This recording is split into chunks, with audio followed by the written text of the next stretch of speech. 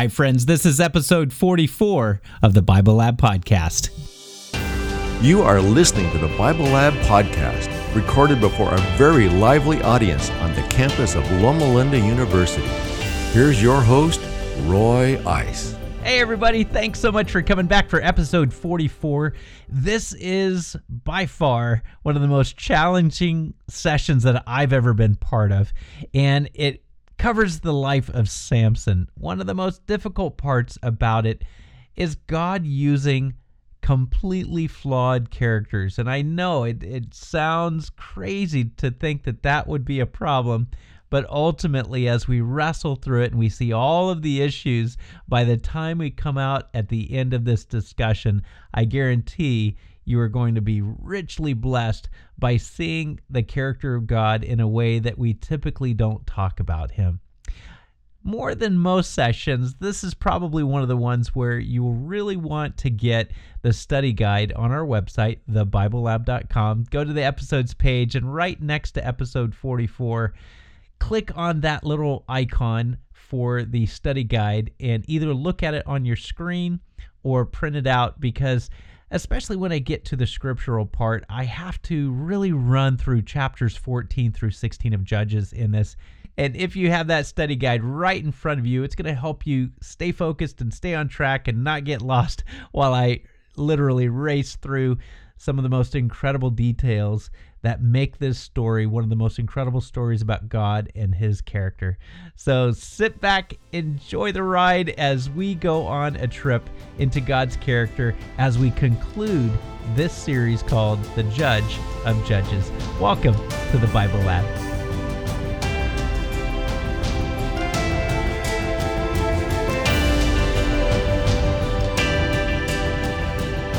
Number one, people with lots of muscles look gross. Ah, look at this. Okay, so I'm seeing 40% yes, 25% no, and I believe the remainder would be 15% maybes. And it looks like a bunch of ladies holding it up because they don't want to offend their muscleless men sitting next to them. But we know what you mean, ladies. Number two, before I get myself in too much trouble, most television evangelists are frauds in some way.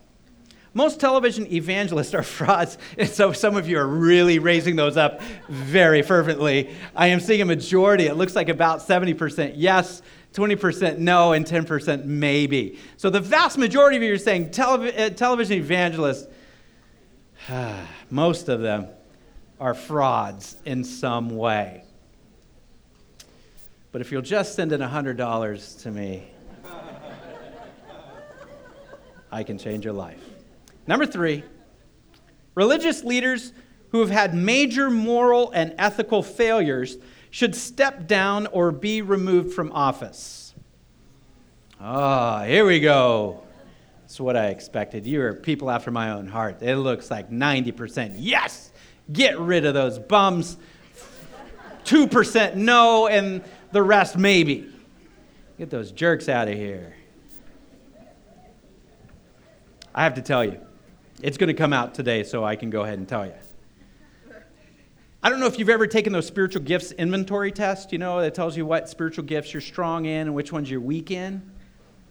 I can tell you without a doubt, I've taken those tests, I think about 9 or 10 times throughout my ministry. Since 93, till a couple of years ago, I took another one. And every single time, the one that's been absolutely consistent is not my strengths. The one that's been absolutely consistent is my weakness. I always score the weakest in mercy. Can we all say mercy? Yes.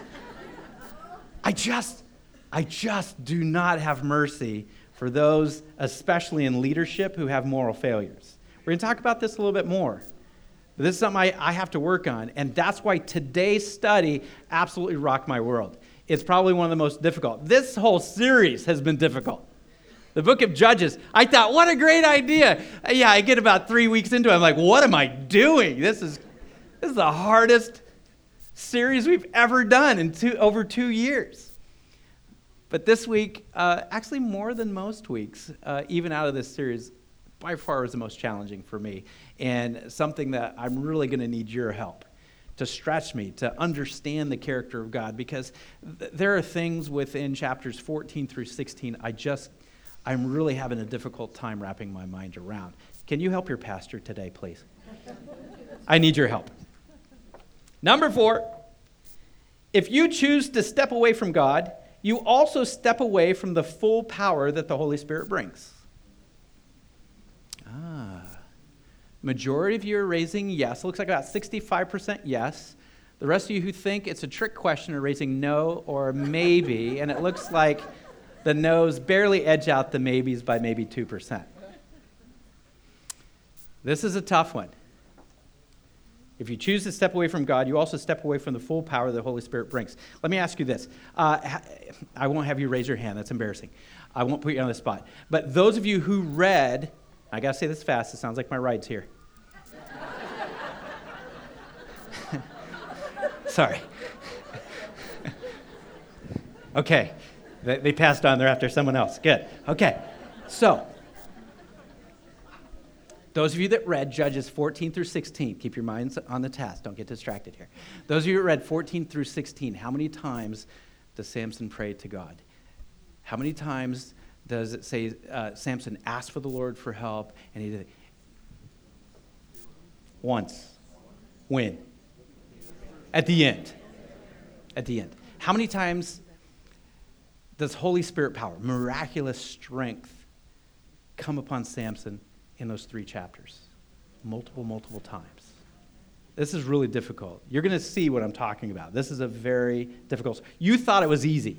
Okay, Samson and Delilah. Okay, a simple story about a guy who just was completely distracted by the beauty of a woman. That's not what this story's about. It's completely different from what the felt board let us tell the primary kids. Okay?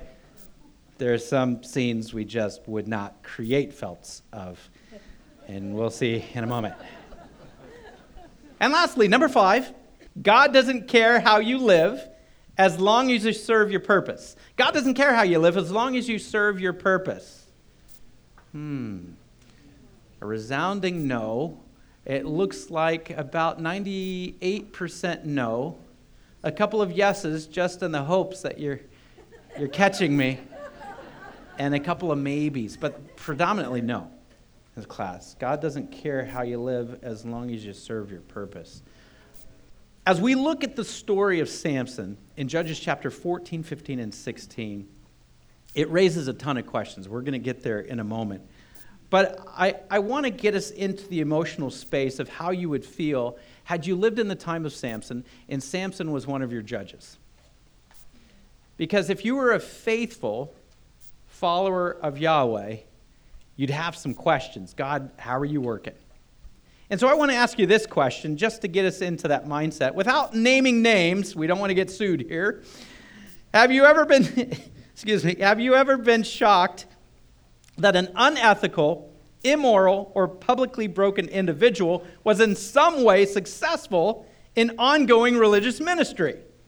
Was God blessing them, or were they just using church to gain a following? What has your experience been? Without using names, have you ever been shocked that an unethical, immoral, or publicly broken individual has in some way been successful in ongoing religious ministry? What's your experience been? We're going to start back here at Carolyn. The British Columbia, Canada conference published, actually it was the commission, the federal government in their state, published a book called Fleecing the Flock. And it was a number of stories about various religious groups that had a minister that utilized his influence and power and magnet personality to fleece the flock. Unfortunately, one of those people was a Seventh-day Adventist. Yeah. And what does that do? What does that do to the people who experience it? You know, I think it's very demoralizing, and we get back to the idea again of you cannot be putting your faith in a person, no matter how much it is. If Randy ran off with the prostitute tomorrow, would we all leave the university church? Some would. I think some would, because they would be discouraged. And again, you can't put your trust and faith in one person. We're humans. Yeah, yeah. When I moved to a certain church years ago, within like a couple of days of getting to that church, one of the teachers at the church school was accused of being inappropriate with a student, and the enrollment just plummeted because of that. And the teacher was not even there anymore. They had removed the teacher as ongoing investigation and ultimately litigation, and still the enrollment plummeted, even though everyone was trying to make sure that everything was being done on the up and up. Michael. Well, within the Catholic Church, there's a huge problem of sexual abuse by priests. Probably the most notable one in this country is Cardinal McCarrick, who was ultimately defrocked. But it's challenged the faith and belief of many, many Catholics. Yeah. What I've tried to do is remember that we're all frail human beings. We all make mistakes. And I wouldn't want to have to publicly declare some of my failings. It'd be very embarrassing to do that. It doesn't change the fact that these are difficulties within the Catholic Church that need to be addressed. I think that the present Pope, I think, is trying to do that. One of the difficulties the Catholic Church faces, because it's so huge. I mean, it's over 1 billion members, and so I wish could tell you I'd have a magic answer. I don't. All I can say is what we need to do is rely upon the Holy Spirit to give guidance. Yeah. And that's what keeps you hanging on? Is that what keeps you hanging on? Yes, it's, I'm 83 years old. I'm not going to give up now. I've been,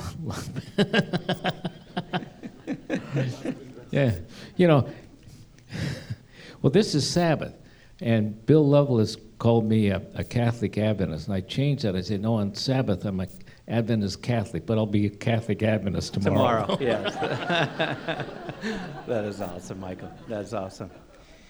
It's interesting when, especially as you look at televangelists, there's a saying in the South, because of all of the repetitive moral failings of some of these very prominent evangelists, that in the South, you sin really big, and then you cry and you ask for forgiveness really big, and a week or two later you're back in the pulpit. And you've seen that. But it makes a lot of people cynical. And you ask this question, seriously, this is not the first time this guy's been caught doing this, and you're still sending in your money? You're still supporting this guy? Why? How can you support a guy that, and then you fill in the blank? It causes a major issue. Back here. I have been in the church for many, many, many years. I'm very old. And I've had a lot of experience with this that I want to share what the Lord has taught me about this subject. And without going into each detail, when the Bishop McIntyre from Los Angeles was asked why he didn't report his priest, he just moved them away to another. He said, because God forgave them. And they repented, and so I didn't report it. But there's consequences to our behavior. And the consequences to this kind of behavior is you're a criminal. It was a crime to do this, what they were doing. And when it's a criminal, though we're not of this world, we have to obey what goes on in this world. We are still in it. Yeah. And so that God had forgiven them was beside, they still had to pay the consequences, and we have several in jail right now. Yeah. And it's still going on. But the lesson that I want to share with you and learned is that question, it says, religious leaders, they should be removed from office. That puts us in a judge position where we don't belong. And the Lord only knows if they're preaching for money or if they're preaching for fame or if they're preaching for whatever. Yeah. But he knows who is preaching for the will of God, and that souls will be saved. And the Lord has taught me that he uses people who allow themselves to be used. And he's not looking at their good or bad behavior. And there's tons of ministers famous on television who have been accused of all of this, but the Lord still does it. And I go back to the miracles that God shows with these people who behave so poorly. The miracles still come on. When they ask Jesus, why is this man ill? Is it his parents? Is it him? Is it whoever? And he said, no, he's healed for the glory of God. So the miracles we see by whomever are from God. And you taught us a lesson of it's to blaspheme if we say that of God is of the devil. Yeah. And so this is what I have learned, that God uses people that allow themselves to be used, and that we're not to judge whatever their behavior is. Well, rule number one, you're not supposed to use my words against me, number one. Just kidding. You're right, though. And this is, everything that you said is what makes today so challenging. Because in your mind, I know I'm not reading your mind, but I can tell. In your mind, many of you are saying, yes, there is forgiveness, but there's also consequences. And if someone is doing something that is targeting underage children and doing lewd acts on them, yes, we can try to help them get forgiveness from God, but there are consequences with mankind. And in that, can we trust you up front? Can we trust you in the children's department? You said you're sorry, you said God forgave you, but can we let you now be one of our children's leaders? It's not a tightrope. It's like walking on a hair. I mean, it is such a difficult place to be. We're going to take a couple of more, and then we're going to take a look at Scripture to see how very real this scenario is in the life of one of the judges of Israel, one of the most famous judges. I just wanted to say that when a person dedicates his life to gospel work, he's still a person, and he's still a sinner saved by grace.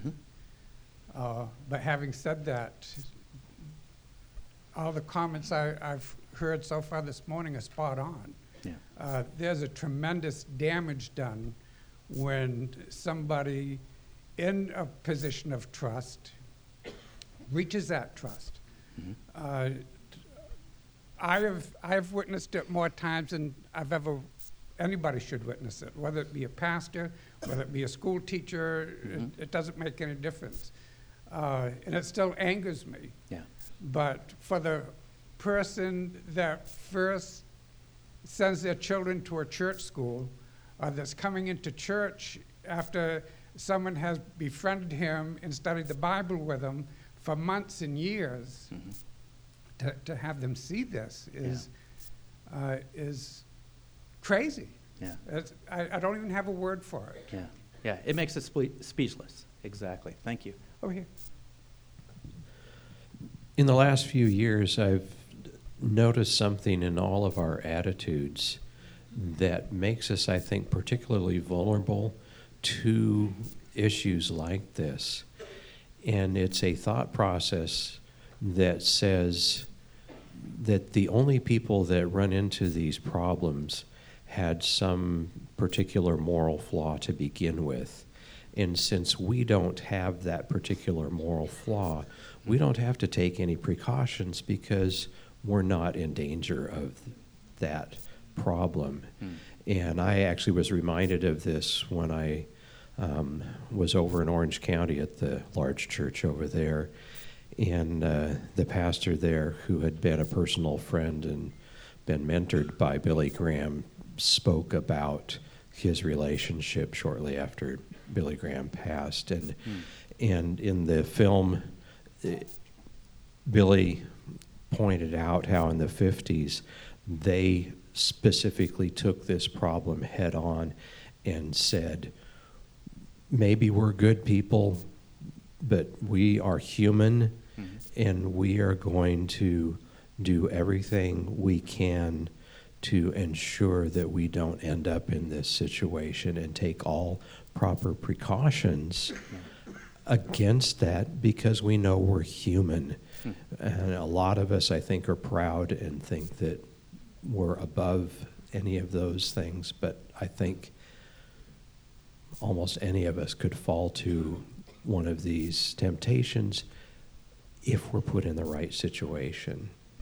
And and we're without protection then, and we need to be cautious, all of us.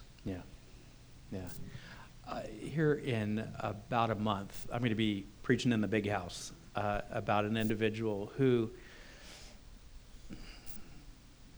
is the most trusted disciple. And there's a reason why he was the most trusted. He gets a bad rap because of one thing he did. Why did he do it? Speaking of Judas, probably one of the most misunderstood biographies of all time is the disciple Judas. When we actually take a look at how is it that the best people do the worst things. Good people do bad things. Smart people do dumb things. How does that happen? You bring up a good point, Jay, and that's why I'm really going to wrestle even more in difficult ways, because Samson's not even a good person. And so we're going to have to wrestle even deeper with this story in asking, what does this say about God? What is important to God, and why does he accomplish things through broken, flawed characters like Samson? And in understanding God's approach, what does that mean for me? And so we're going to take a look at that. 2 more comments. Sharon? I think that we also need to look at our faults in this. We particularly today live in a celebrity-mad culture. And I think that's not just modern, it's just worse now. But most people can't stand, or a lot of people can't stand adulation and constant popularity and constant being quoted. Yeah. And we get to the point that if it's our team or our favorite star or our favorite political figure, we're willing to just... we'll make excuses for them. Yeah, make excuses, overlook it. So do we need to act differently to these people? Do we maybe need to pray for them more than applaud them? It's beautiful, Sharon. That goes back to exactly what I spoke to in the introduction today. It's not part of our podcast, but just asking the question. If our time together studying the character of God doesn't change who we are and how we respond to other people, we're truly not connecting with the character of God. We're just using it as a field study. We're just seeing it in the wild, but in no way incorporating that into our own life. And that's the difficult thing. It's hard for us not to jeer and cheer when someone has an opposing view and then they get caught. We just had in the news an individual who is in trouble because of a fake police report, saying he got beat up and they said some very inciting terms to get one group even more angry at another group. And many people sit there and watch the newscast and say, good, I'm glad they caught him, because those people. And once we start saying those, it's no longer us trying to be part of helping the world connect to Christ, because we're dividing out people. So in the real world, Sharon, it becomes very, very difficult for us to put into practice God is love. He loves everyone. How can the Savior be dying on the cross, nails in his hands, the people at the foot of the cross jeering him?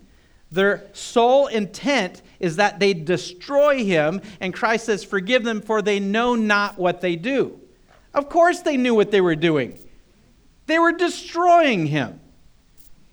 But Christ takes it that next step. It's the God view that says, no, you don't know what you're doing. You think you know what you're doing. You think you're destroying me. But you don't know who I am. You don't know my mission. You don't know where I'm from. You actually don't know who I am on the inside. So how could you possibly know what you're doing? It's the God view that says, I cannot divide myself from you because of what you think is different between you and me. We are the same, in the sense that we all come to the foot of the cross needing to be connected to the Savior. And in doing that, it helps us to stop dividing and helps us to start being productive and helping connect people to what true love is all about. Last comment before we go through the filter of Scripture, right here. I believe the greatest evil is evil done in the name of God. Absolutely. Absolutely. And we could spend a whole session on that one alone.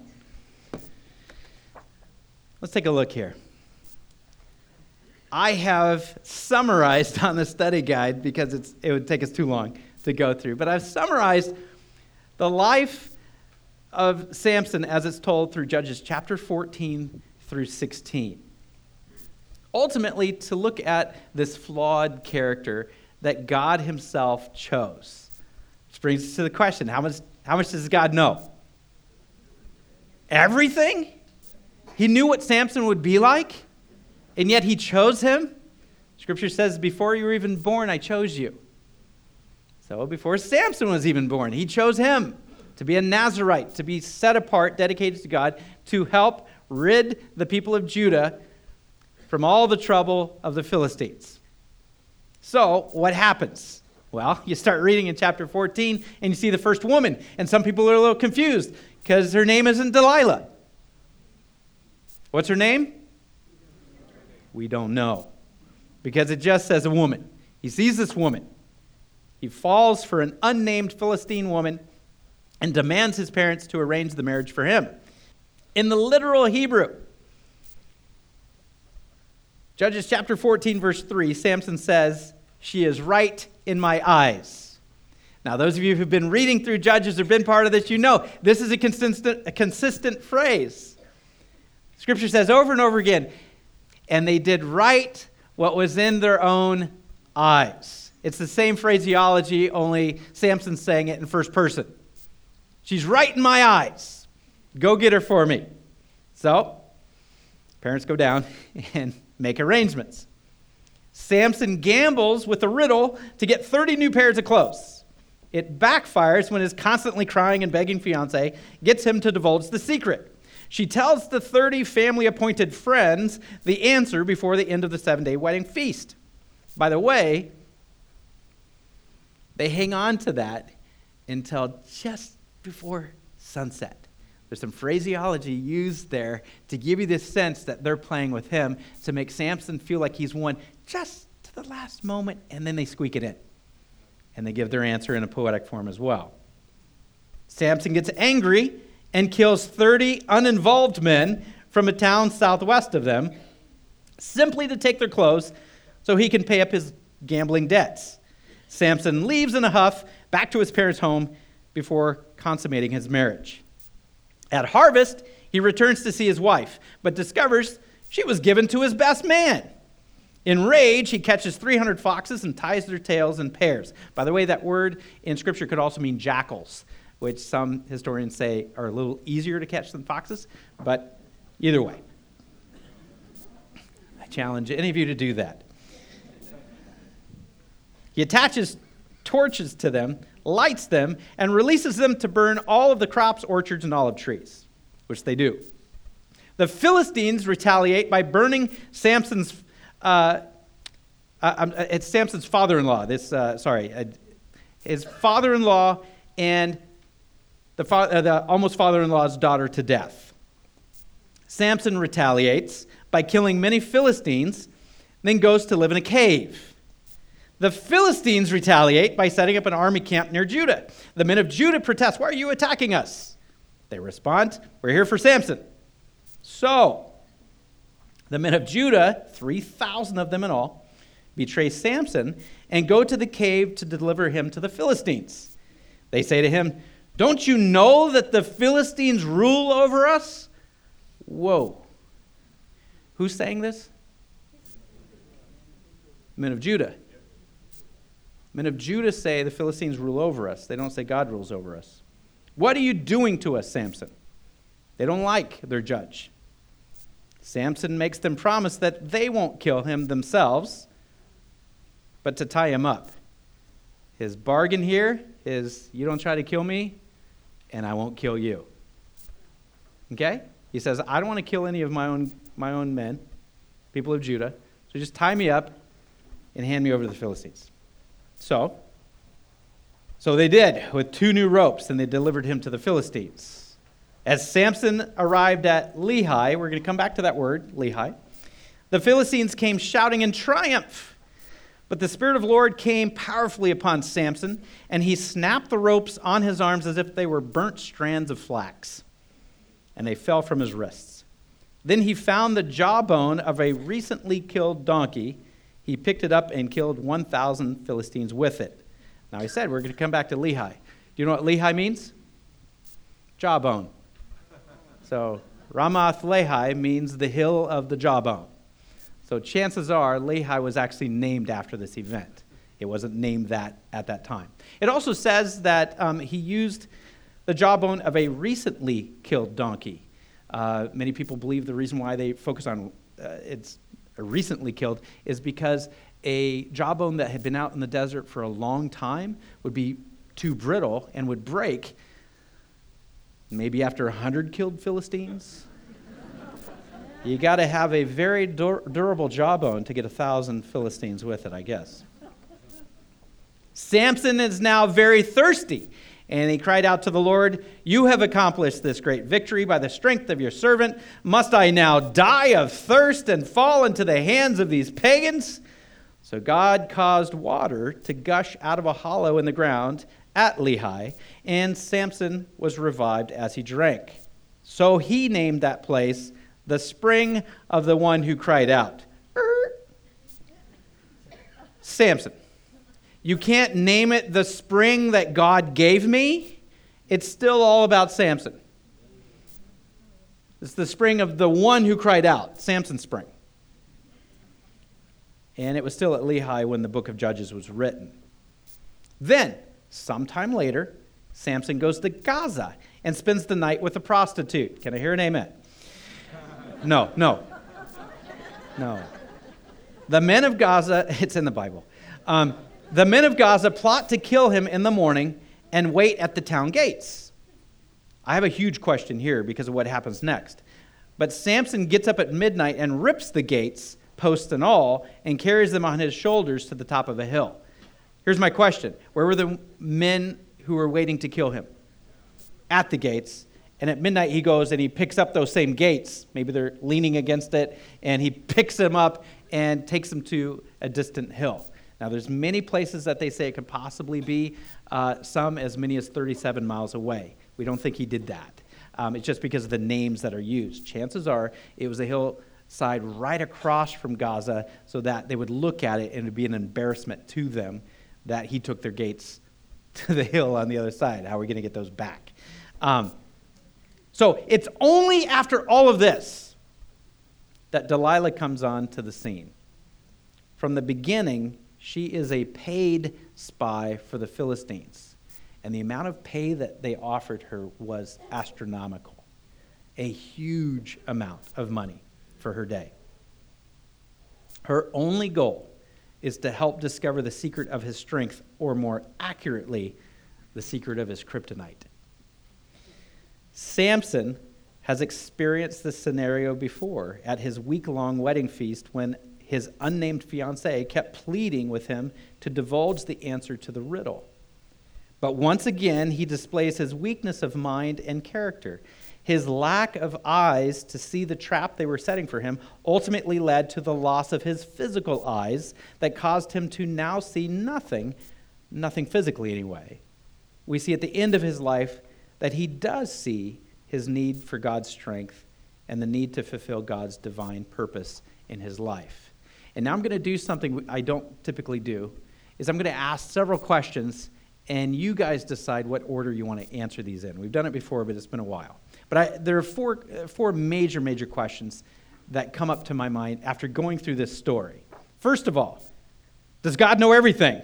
If so, why would he choose Samson, who would be such a mess and a life full of so many contradictions? Why would God choose him? Secondly, can God use less than imperfect people? It seems that Samson did not have a close relationship with God, and yet God's power still came to him. Third, does God work with those who are not close to him as much as he does with those who are intentionally striving to have a close relationship? This doesn't seem to fit what we normally teach, does it? And lastly, what does God's choice of Samson say about God's character? What do you guys think? What answer do you want to help us with of these? We're going to start with Raul. I'll start with the first question. And I kind of need to apologize anyway. This story bothers me a lot. Me too. And I may need counseling after that. Pastoral you counsel me, I'll counsel you. It bothers me, and so does the story of David. Yes. I mean, come on, Pastor. These two guys are in the Hall of Fame or Faith in Hebrews 11. 11, yeah. And David is called a man according God's own heart. Mm-hmm. And last night, as I was reflecting on this, I wrote here a note for myself. Jesus said that many are called, but few are chosen. Mm-hmm. It bothers me that sometimes the chosen are the unexpected. At least for me, unexpected in my own list. Yeah. The historian is seated on high and reads Samson's career from beside the throne of God. The way human stories are read from up above is very different from the way they are read down here. Mm-hmm. And it still bothers me because I would not have chosen Samson or David or the 12 disciples. Yeah. Please help me with that. I have a problem. Yeah. Do I? I don't know, but it bothers me. No, that's what is totally tearing me up. Because ultimately I have to ask the question. I have dedicated my life, and many of you have, if not all of you, have dedicated your life to live life according to God's plan. And nobody's perfect. I know that. And I'm living an example that nobody is perfect. But yet, what are we striving toward? Do we not challenge ourselves to live godly lives? I mean, you read through the Pauline epistles about how to live in the world and not be of the world, how to live as an example. That if you're going to be a deacon or an elder, what are the qualifications? How do you live? And yet, we have these biblical characters who are just an absolute wreck. They're a train wreck, and yet God is working through them in mighty ways. And it really bothers me. And it should bother many of you who have dedicated your life and you're like, I'm still waiting to see the power of God work through me. It's really irksome. Why do I have to go through my life not doing the things that I would prefer to do and go through what seems to me to be a fruitless life? It's very demoralizing. When I relate this story to my life, I'm glad about it. Yeah. Because I didn't spend my life not doing the things I wanted to do. Mm-hmm. Maybe you did. And I'm glad that God uses people who've messed up. Period. Yeah. And I agree. I agree 100%. But then when I sit down and think about it for a while, I still get upset.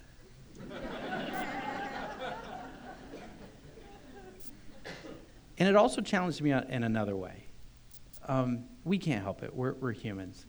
There was an unnamed individual who caused me a lot of grief. Ultra works-based, right-wing, conservative Christian who actually made money off of preaching and writing against me and several of my colleagues. And it was painful, and they were gathering quite a following. And it was really hard not to be delighted when the news article came out that they had physically assaulted an underage girl in a hotel when they were doing a campaign somewhere. And it was really hard not to get really excited because that young lady had the courage to come forth, that 2 other girls came forth and said, yeah, the same thing happened to me at other places where this person was speaking. I couldn't stop myself from being able, in my mind, to think, good, maybe that'll shut him up. Because this person is doing the opposite of the gospel. It's the bad news. It's not the good news. And I really wrestled with that from the standpoint of, should I be cheering that this guy fell to that level? And I wrestled for about a month until I heard that he was starting to do ministry again and people were following him again. And I'm thinking, this guy's a serial rapist, and yet people are willing to let him continue. And then I read about Samson going to prostitutes and living a life that he does, and it rips me apart because I realize how judgmental I am. And it really puts me in a quandary of saying, okay, God, I know you lift up leaders and tear them, take away the ones that you don't want to distract. But all the pat answers I've always had in the past get all chopped up in the story of Samson. I'm going to tell you where I've come to, but I still want us to wrestle with it for a while. And so why don't we go over here? I have more on questions because you mentioned this is the last Sabbath of Judges you're going to talk. Yes. So why the book named Judges? Well, they're not doing so much like judge we understood. They're more like the raw leaders of Israelites. Yeah, like mercenaries. Yeah, or mercenaries.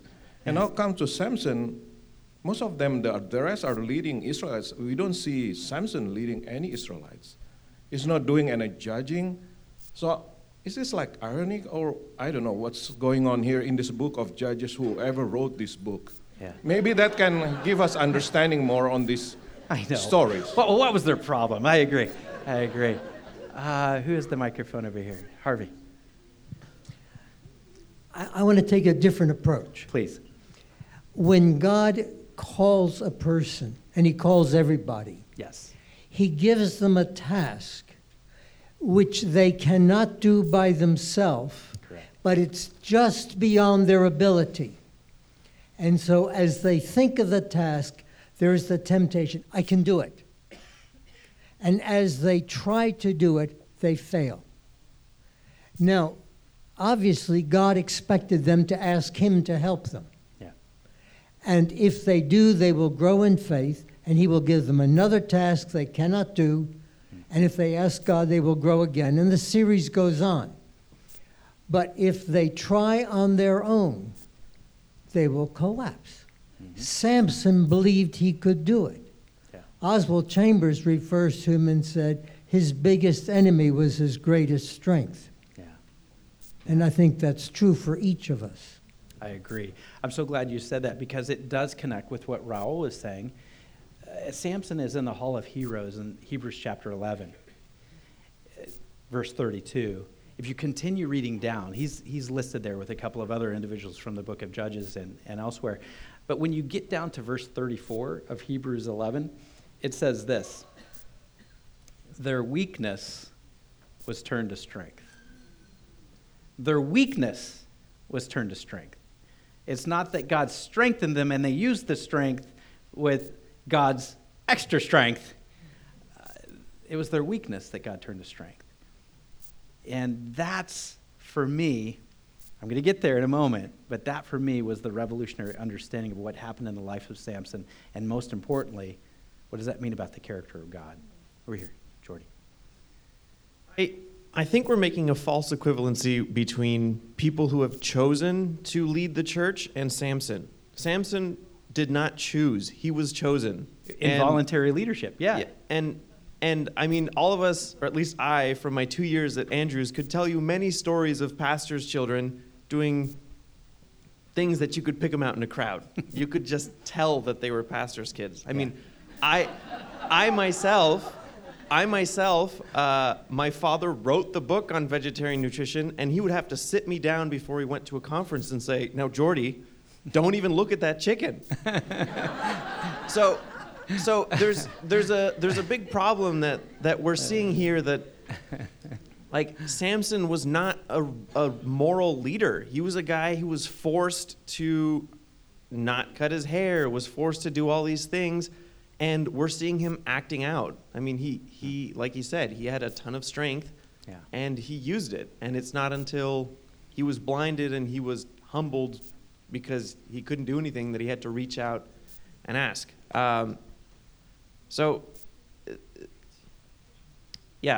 He wasn't judging, but at the end he did the final judgment of killing all of God's enemies. David was chose, but Samson, to me, is a story of pity. It's this guy that just could not handle all the responsibility that he was given.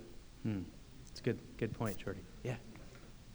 Speaking of stories that bother me, this one relates to me very closely with the story of the prodigal son.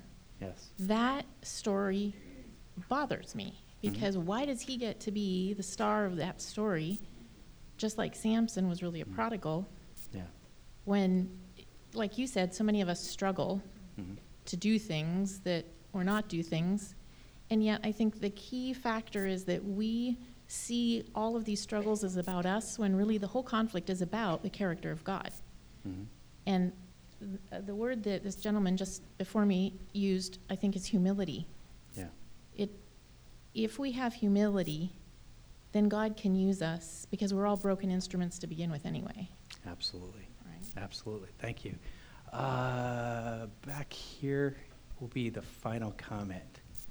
I heard a great one yesterday. My car had broken down, and when I started it, it kept going back to this, I thought, man speaking, and it was a recovering alcoholic woman. Her vocal cords were just destroyed by the alcohol.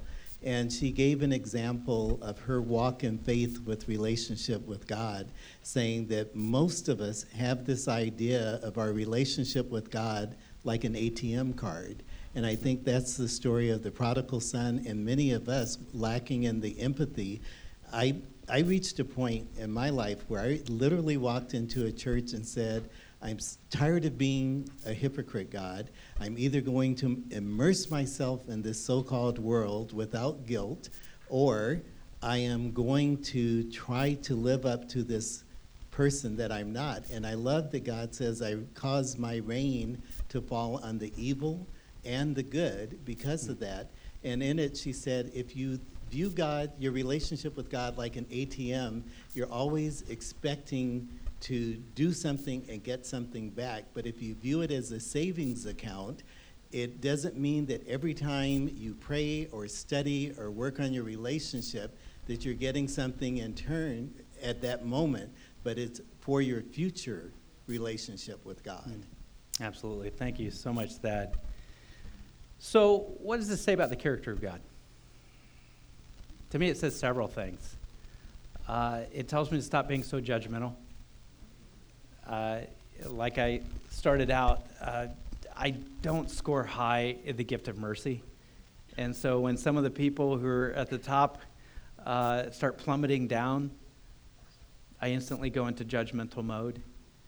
Instead of thinking, what purpose of God was just lost or not advanced to the level that God needed it to be? Ultimately, as we look at the story of Samson, there's one thing that remains. Because Samson's all over the place, but one thing remains, the purpose of God. What is God trying to do? God is trying to, through Samson, accomplish what they should have done 300 to possibly 400 years earlier. They should have settled that land. But instead of doing what God told him to do, because he knows beginning, middle, and end, instead of settling the land when he told him to, other people groups started coming in and giving them trouble and saying, no, get out of here. And had they done what God told them to do when he told them to do it, we wouldn't have the book of Judges. That's just it. We would not have the book of Judges had the children of Israel done exactly what God told them to do in the way he told them to do it. But unfortunately, we people do not do things the way God wants us to do it, and we mess up his timeline. But God, this is a beautiful thing about his character, but God is so loving and so forgiving and merciful of our lack of follow-through in what he's told us to do. They said, okay, let me write you another plan. And in doing so, Samson tells me very clearly that I need to take a step back and I need to reflect the character of God, who says the most important thing is not how flawed the individual is, but to look at what is God's ultimate plan. God here looks down at a very flawed character and says, despite the fact that you are not in any way, like some of the people coming down the road, Samuel, who will have an incredible relationship with God, one that God talks to him and tries to help. Even though you don't have that type of relationship, I'm still willing to come to you and help you to do powerful things to advance the kingdom of God. And in doing that, God tells us something very important today. We've wrestled with all this thing of human judgment as we with human eyes see other humans who say they represent God or represent an institution that should be godly, and they fail miserably. Throughout the process, God says this: yes, they're flawed. Yes, they made a mistake. But my forgiveness is so large that I will not throw them. I will not discard them because they're making mistakes repetitively. What it tells me, the number one thing I take from this story, is regardless of what I've done, and regardless of anything I'm going to do, God does not discard his people. And as long as you continue to stay focused on God, I know I have a purpose, which, by the way, every single one of you in this place has a divine calling, a divine purpose, some territory that God needs you to advance. Our challenge is we make one small mistake, and in our minds we run from God because we assume that because we made a mistake and turned from God in this one moment, that God has discarded us. The life of Samson should give us the most courage and the most assurance today that despite what you do, because I'm pretty confident that all of us in this room have not lived the life of Samson. Not talking about the muscles, I'm talking about all the mistakes. And despite the fact that he repetitively did things that were immoral and unethical and on his own and self-focused, God did not discard Samson. And he will never discard you. So go live your purpose. That by far has to be the greatest, not only challenge, but the greatest hope in our life, is that God is not discarding you. He has such a great plan that he wants to work through you. And I can't wait to hear your story on the other side of the pearly gates once Christ takes us home. Now, thank you so much for being part of this series, The Judge of Judges. If you'll come back for episode 45, we are starting a 13-part series that is just absolutely amazing. It is exciting. It is called Kingdom Tales, and it is from the mouth of God himself. These are the parables that Christ spoke about the kingdom of God, and these are absolute great places to look at to see, what does God say about himself? What is God's character like, and what is he the most interested in? These are the things that truly show the nature of God. So I invite you to come back for the next episode. God bless you as you continue on your journey to get to know the character of God. Thank you for listening to the Bible Lab podcast. If you're planning a trip to Southern California, make sure to reserve your VIP seats in the Bible Lab by emailing us at info@thebiblelab.com. Programs are recorded each Saturday at 10:30 a.m. We hope to see you soon. Until then, we wish you God's richest blessings as you continue to research and develop the character of God.